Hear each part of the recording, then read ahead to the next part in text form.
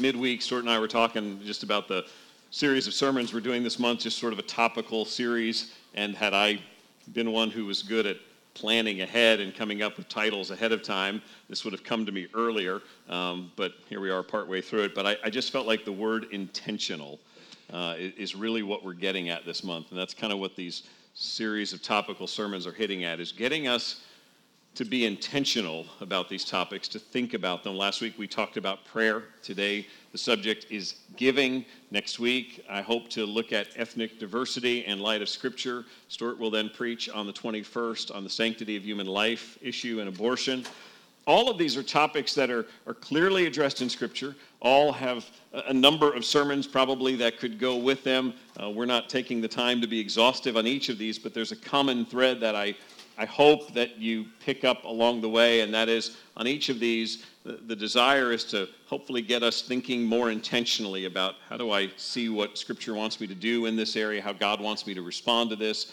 So it is my hope that as we talked about prayer last week, that you've been encouraged this week to perhaps be more intentional about your praying and talking to your Heavenly Father as one who is helpless and humble and dependent on Him in faith. And the same goes for this morning as we look at this topic of giving. I hope that it will help you to think more intentionally about it. There's a tendency in Christian circles when we bring up the subject of giving that we tend to see Christian ministries fall to either of two unbiblical extremes. The side that always seems to talk about money, that always seems to be pressuring people for more money, for a larger gift, for some kind of demonstration, if you will, of your faith by giving a larger gift that will be turned back to you in some way. And then the opposite extreme, which is sort of the reaction to that, which says because people are so turned off by what they hear from so-called Christian organizations about giving, we don't talk about it. We just sort of shy away from it. Neither is a biblical approach. Nowhere in Scripture is there ever any manipulation or coercion to try to get people to give. But by the same token, Scripture speaks in ample measure about giving. It speaks in great detail about our finances, how we handle what God has entrusted to us, and how we are in terms of our generosity in giving to that. It's all a reflection of the heart and the work that God is doing within us. So with that in mind, if you turn to 2 Corinthians chapter 8, I'm actually going to hit a number of different scriptures before we read here, but they'll be up on the screen for you. But just to sort of set the background, when we come to 2 Corinthians, there are three letters that we know of from Scripture that were written to the Corinthians, two that we have recorded for us, 1st and 2nd Corinthians, and then what appears to be a third one between those two that is referred to in 2 Corinthians 2 as a severe letter that Paul wrote to the church at Corinth.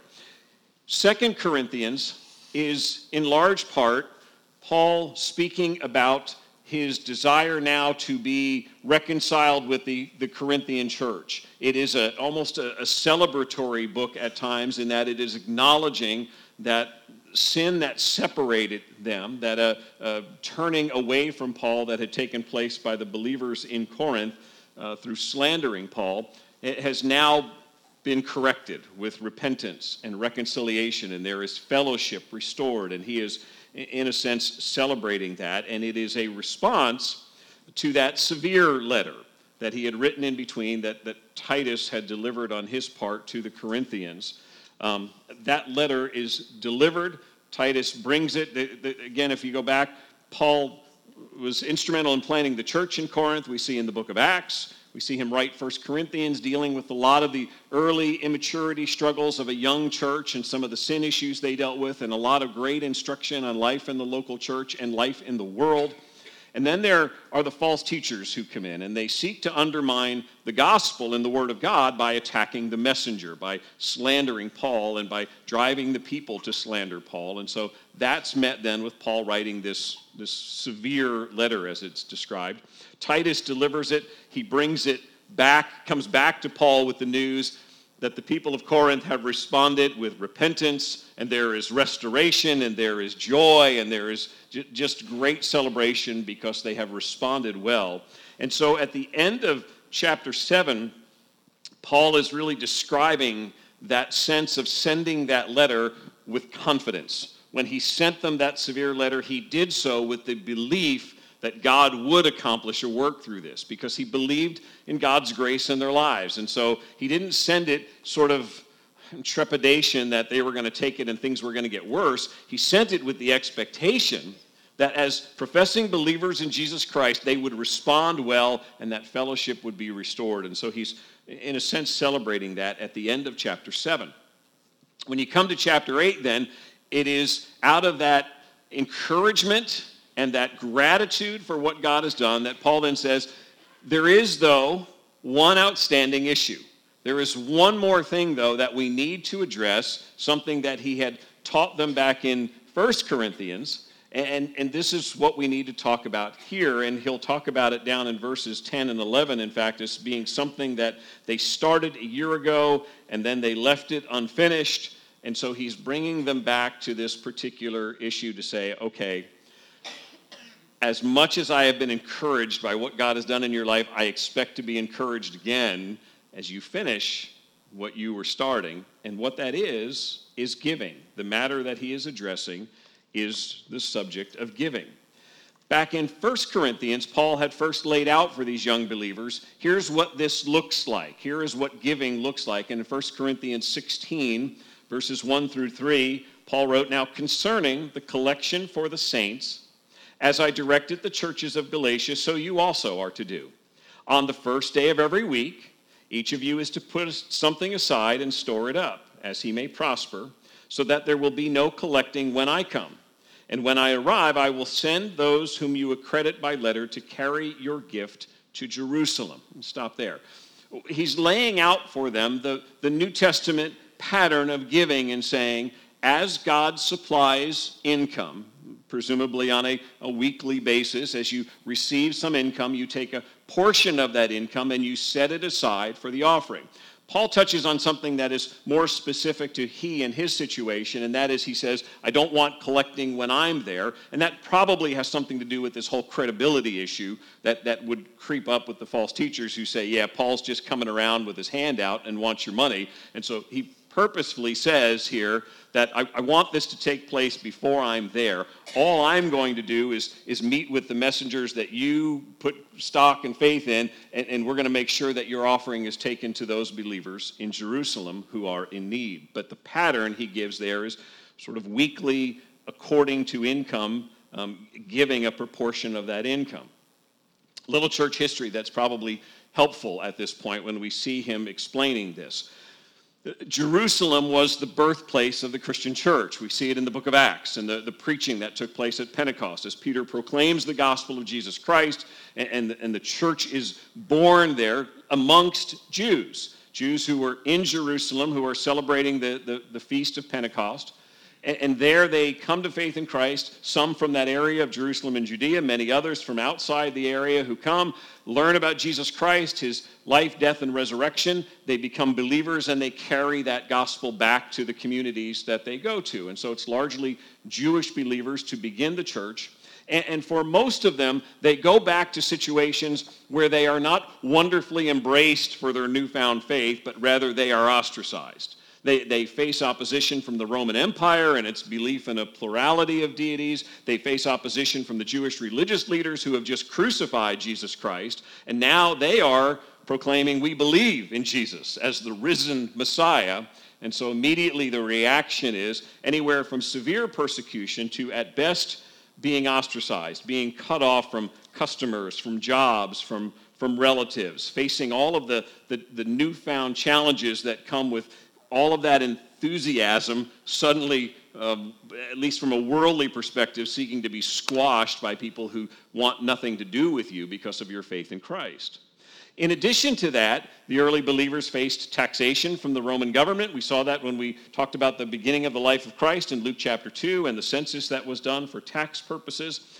And in particular, in Judea and the area around Jerusalem, it is not a heavy trade location. It's not a commercial center. When we talk about Corinth, we're talking about a coastal city where there was a lot of trade that went in and out. And so Judea, Jerusalem, largely an agrarian society. So you've got all of this against you. You're being ostracized. You may not have the work you once had. You've got taxation. It's not easy to make any kind of wealthy living to begin with. And so they are facing, in many senses, poverty. The gospel then goes from there out to non-Jews, to Gentiles, begins to spread throughout the Roman Empire.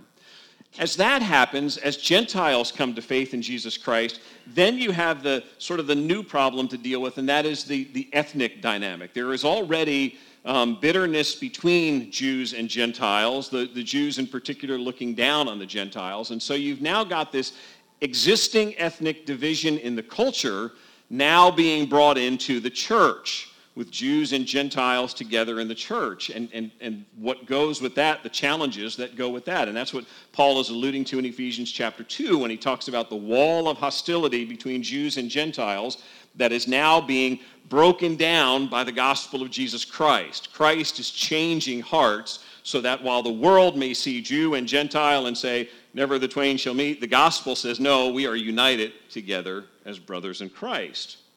We know, though, that old habits die hard. We see it certainly in our own country, in our own struggles with ethnic division. So when Paul goes to Gentile churches, and he writes to Gentile churches, one of the things that he seeks to do to help build this unity is to teach the Gentiles about giving to the body of believers and serving the Jewish believers through their giving, ministering to them in that way. And he sees this as a necessary part of life for Gentile Christians, that they should have a sense of compassion for their Jewish brethren and should be giving to help them. So let me read to you from out of Romans 15.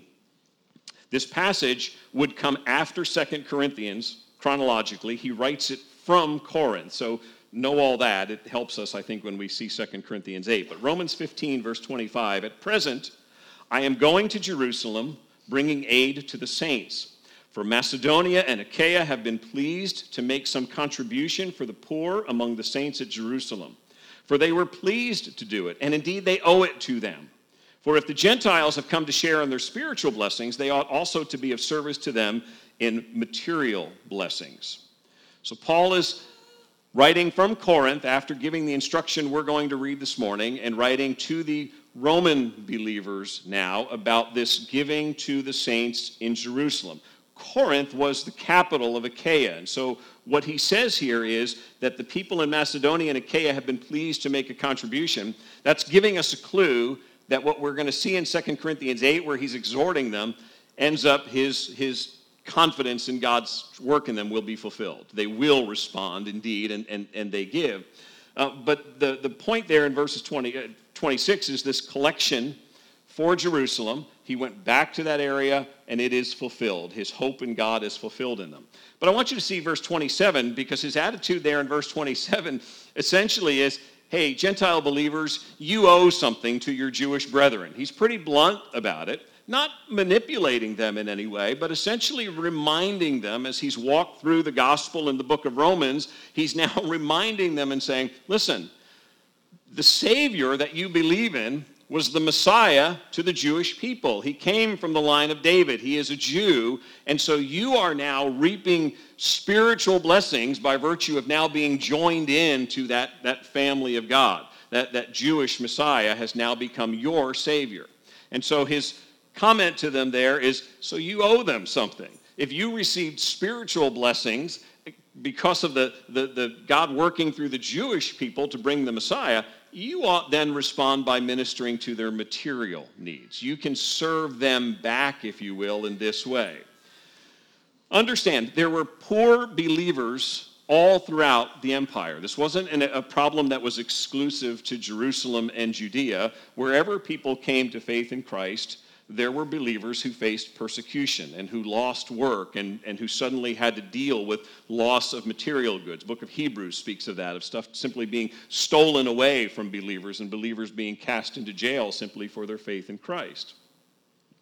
But what we're about to read in 2 Corinthians 8 is God's instruction to these Gentile Christians to speak to their hearts, to teach them to have compassion for these Jewish believers. This is the part, again, that precedes what we saw in Romans. This is where God now speaks to them. And so the comments in Romans 15 about what's now being fulfilled is what he's laying out for them here in 2 Corinthians chapter 8 and what it is they need to do. So finally, 2 Corinthians 8. Let's look at just the opening verses of the chapter. Paul says to the church at Corinth, "We want you to know, brothers, about the grace of God that has been given among the churches of Macedonia. For in a severe test of affliction, their abundance of joy and their extreme poverty have overflowed in a wealth of generosity on their part. For they gave according to their means, as I can testify, and beyond their means of their own accord." Let me stop there for a second. Let's take a look at map just real quick so we can sort of place where we are. So Jerusalem is here. Church is born here. When he talks about the churches of Macedonia, we're up here north of the Aegean Sea. And so it's churches like the Philippians, the Thessalonians, the Bereans, all the coastal cities that he's traveled around and ministered to. Corinth is further south. And so he's writing to the Corinthians, holding out the example of the Macedonian Christians about giving that ultimately will go back to the believers in Jerusalem. The New Testament letters to the Thessalonians and the Philippians show us again the suffering that they experienced. Both books show us people who find joy even in the midst of hardship. In fact, 2 Thessalonians, it appears that at least an important part of the cultural background, the historic background, I should say, that frames the writing of 2 Thessalonians is the believers in Thessalonica being so persecuted that they are beginning to wonder, have we missed something here? Has Jesus come and we've been left behind in some way? And Paul writes 2 Thessalonians in part to comfort them and to say, you're okay. This is all in God's plan. You haven't missed anything at this point. Jesus Christ is still coming for his church. And so there is great suffering that is going on in those churches in Macedonia. Paul's now using those churches as an example for the believers in Corinth. And he's saying to the believers in Corinth, look, I'm teaching you here about these churches of Macedonia because of the overflow and wealth of generosity on their part. The key for us that's going to guide our study of this passage is that he is not saying, hey, Corinthians, look at the Macedonians. They're really awesome. These are super believers. These are mature believers. These are believers who really get it.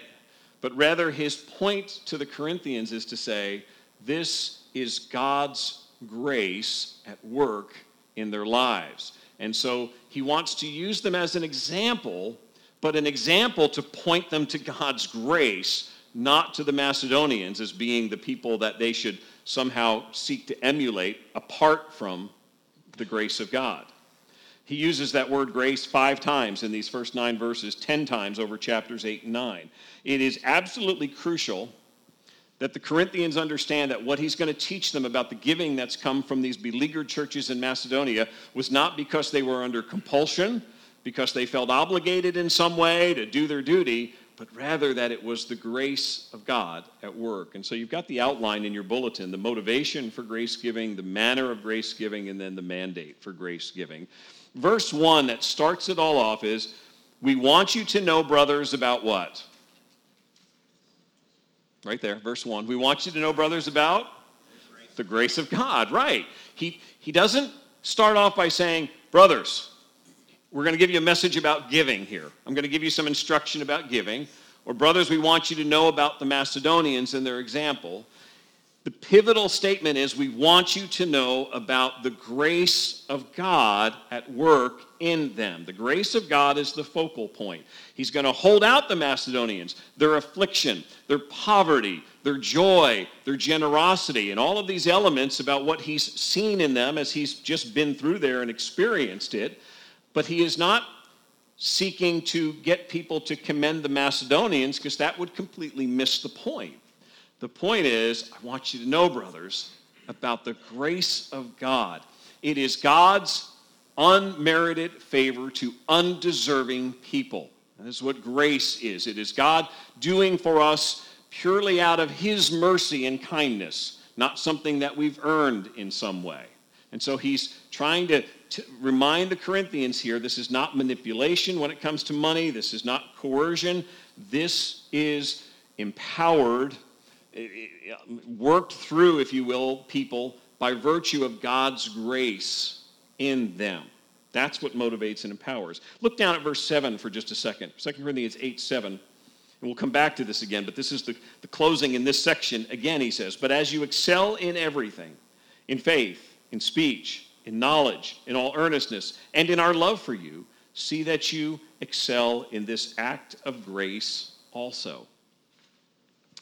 We know from 1 Corinthians that the Corinthian church was a blessed church, that despite all of their struggles with sin, one of the teachings that fills 1 Corinthians is the section on spiritual gifts. And one of the things that section reinforces is that you as believers in the Corinthian church have all been equipped for ministry. You've been gifted in some way or another with some spiritual gift to use for the building up of the body. And so you have been blessed. And he here in verse 7 speaks of it in faith. You have been given faith in God. In speech, you've been given the proclamation of truth you get to hear in your church. In knowledge, you are a church that God has given the ability to begin to comprehend his truths. In earnestness, you're a passionate group of people. You want to learn, you want to grow. And then he says, even in our love for you, you have been blessed with leaders who love you, who care for you.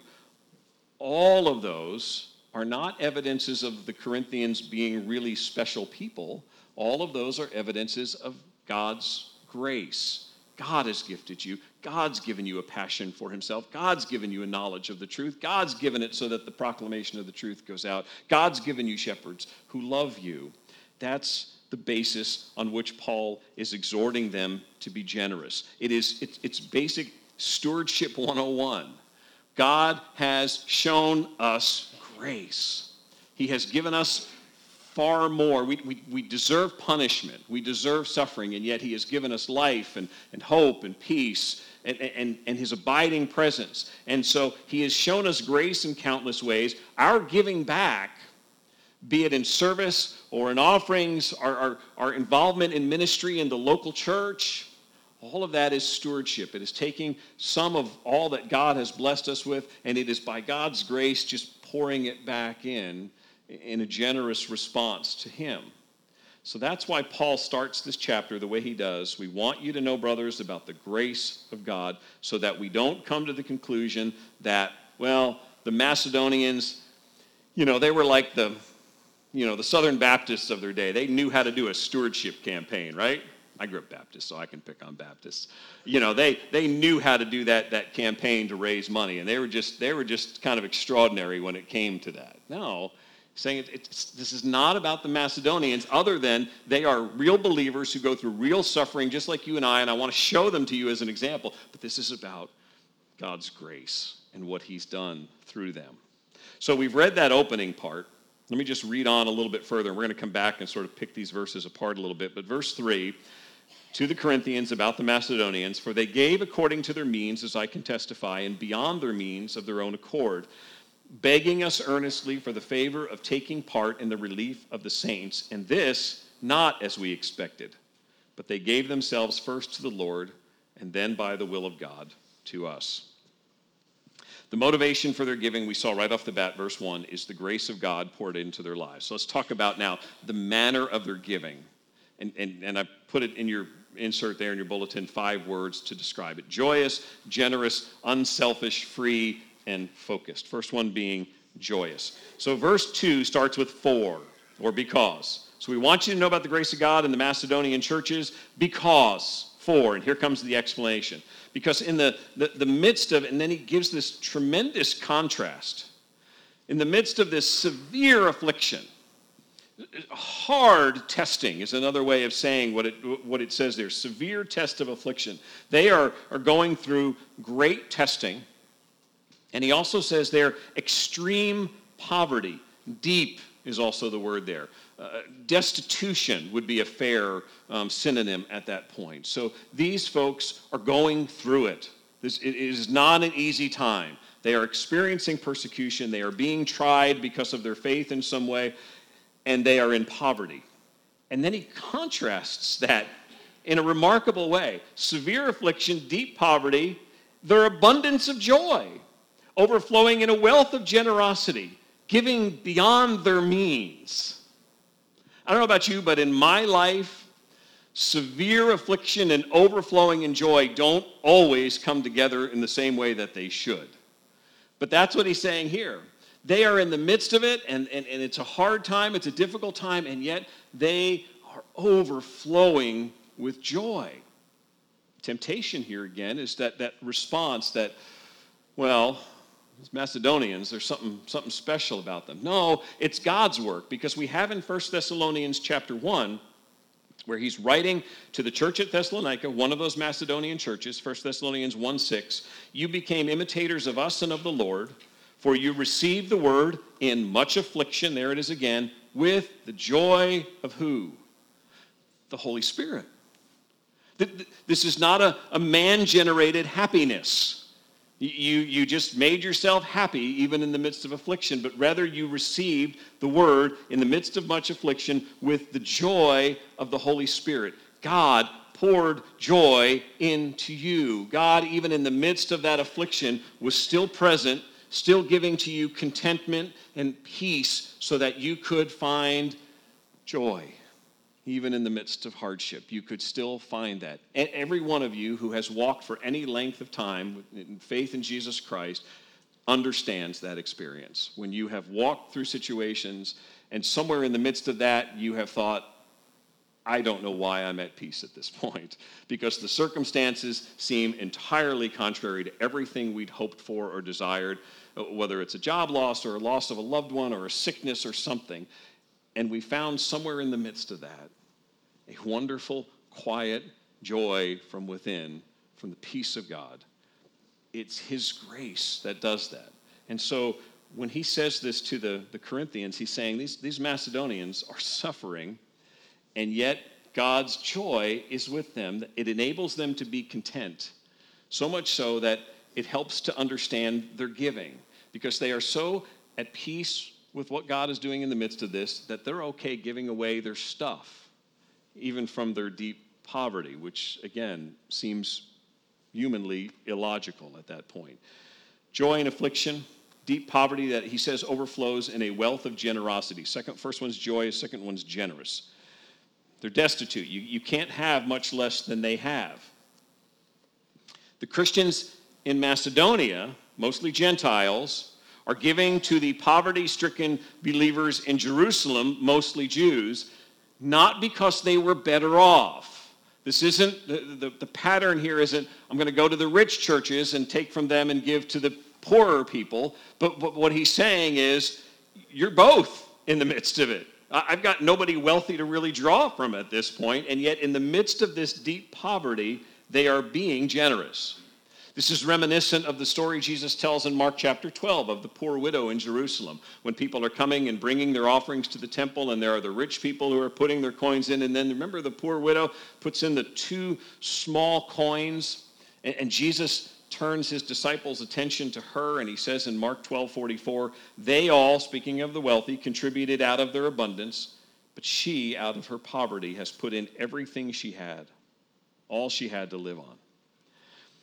That's what the Macedonians were doing, giving generously from what little they had, and just being generous about it and wanting to give it.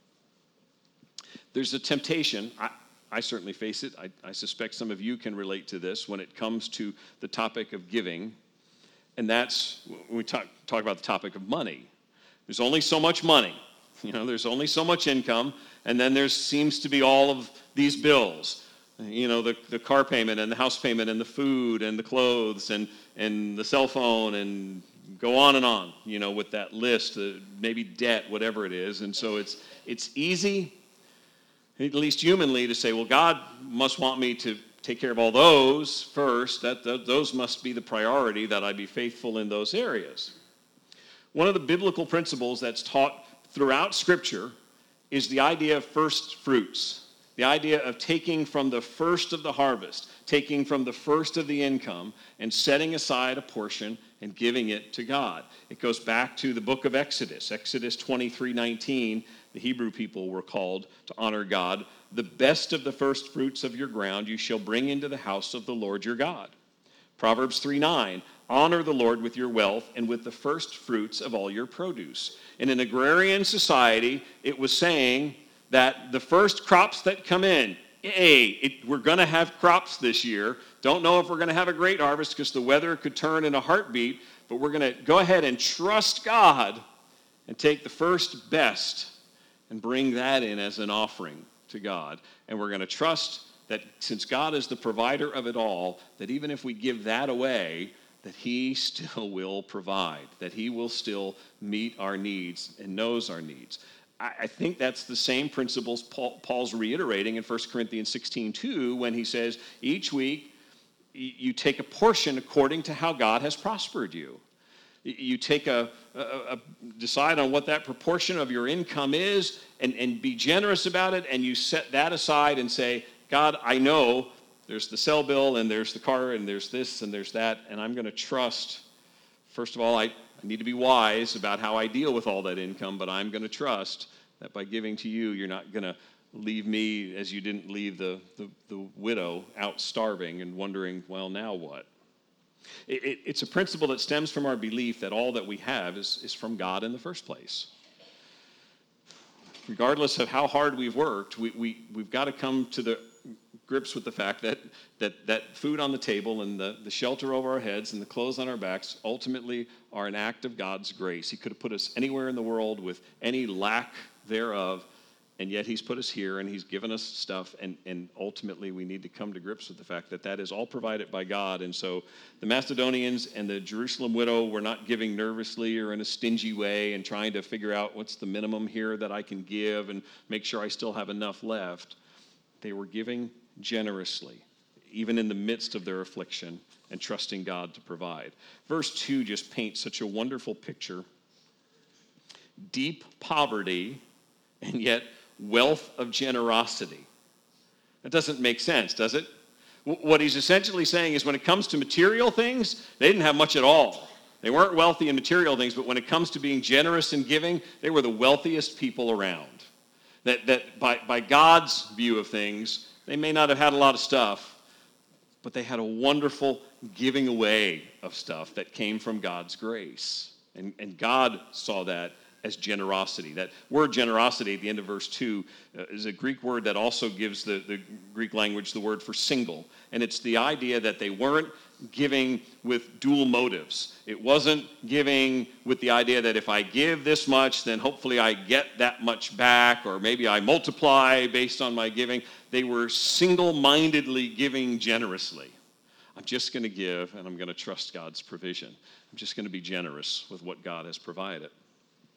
So he says then in verses 3 and 4, they gave according to their means, as he says, as I can testify, in fact, beyond their means of their own accord, begging us for the favor of taking part in the relief of the saints. They gave joyously, generously, third, unselfishly.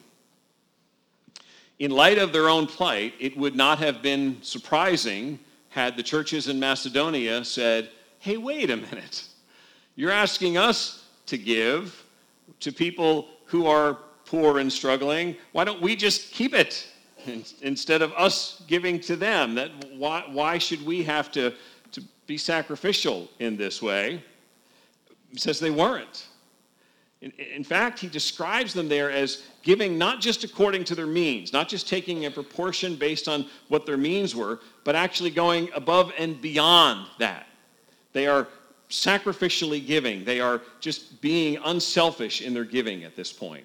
You get the picture from verse 4 that it's almost as if you've got someone saying, oh, okay, that's enough, because it says they are begging us earnestly for the favor, please let us give to take part in the relief of the saints. Got to keep in mind at this point, this is not some stewardship campaign fancy words. This is not Paul trying to manipulate the Corinthians. This is the Word of God. And the Word of God is commending the grace of God at work in these lives that make them remarkably generous to the point that when somebody's saying, that's fine, that's sufficient, and they're saying, no, we've got more we can give. We want to give more. We just want to serve in this way. That is a remarkably unselfish approach. The end of verse 3 also speaks to the fact that their giving was free. It was voluntary. Paul stresses the fact that it was of their own accord. The Greek word is a compound of two words that means self and choice. They are saying, this is what we want to do. This is not because you've told us anything, because you've compelled us in some way. This is what we believe the Lord has led us to do. The will of man, when it is set free by the grace of God in salvation, has the opportunity to serve God and God's people in wildly sacrificial, seemingly illogical ways. When we are set free through salvation, through faith in Jesus Christ, our will is now set free. And so when he talks of giving of their own accord, this is truly free will giving. It is people who have been saved, and that will now has just been enlarged by the nature and grace of God at work in them, and they are just desirous of freely giving. Paul's not trying to coerce them. It is the unending flow of God's grace in their lives that is now being reflected in their own giving. So their giving was joyous, generous, unselfish, free, and finally, use the word focus there on verse 5, just to communicate what he says there at the end. When he says, they gave themselves first to the Lord, and then by the will of God to us. That phrase, they gave themselves first to the Lord, grammatically is sort of the driving verb, the main verb in verses 3 through 5. And so as we look at that begging to give, giving more than their own means, being generous, what's driving that is that last statement that they gave themselves first to the Lord. They got their priorities right from the get-go. They understood that giving was yet another act of worship to the Lord. It was service to him. And so they were giving to him, therefore, and it's an aorist verb, so it speaks of a past tense sort of point in time. And so that's why it drives the rest. It was this by God's grace, commitment to say, we will serve him first and foremost, and that will drive everything else that leads them to then say, take this, use this. It's a wonderful picture, particularly for the Corinthians, because if you go back to what we know about the Corinthians, they are a church that struggled with division. Paul warned them in 1 Corinthians, they're the ones with, some follow Paul, some Apollos, some Peter. They're the ones that Paul chastises in 1 Corinthians 6 about going to unbelievers with lawsuits. And so there is been a propensity in the Corinthian church to get divisive with one another, to get competitive with one another, to get the wrong priorities as to what comes first. And Paul has this wonderful picture to them of saying, if you just focus on serving God first, if you put Jesus Christ as the pinnacle and seek to serve him first, all the rest just kind of falls into place. Just let that be where your focal point is. It's not any different from what Jesus says when he says, seek first the kingdom of God, and all these things shall be added unto you. Prioritize him by virtue of his grace. Giving ultimately is ministry. That's why he describes it as giving to him first. The word at the end of verse 4, when it says the relief of the saints, that word for the relief is where we get our English word deacon from, or it's the idea of ministry or service. This was not a chore. This was not an obligation. This was not a box to be checked. This is basic serving, ministering, helping the body in some way, ministering to other believers. If our focus is fixed on Jesus, then giving generously to the body should come pretty naturally. In fact, it would almost seem odd if it didn't flow out of that desire to want to give. The Macedonians saw that giving themselves to the Lord was priority number one.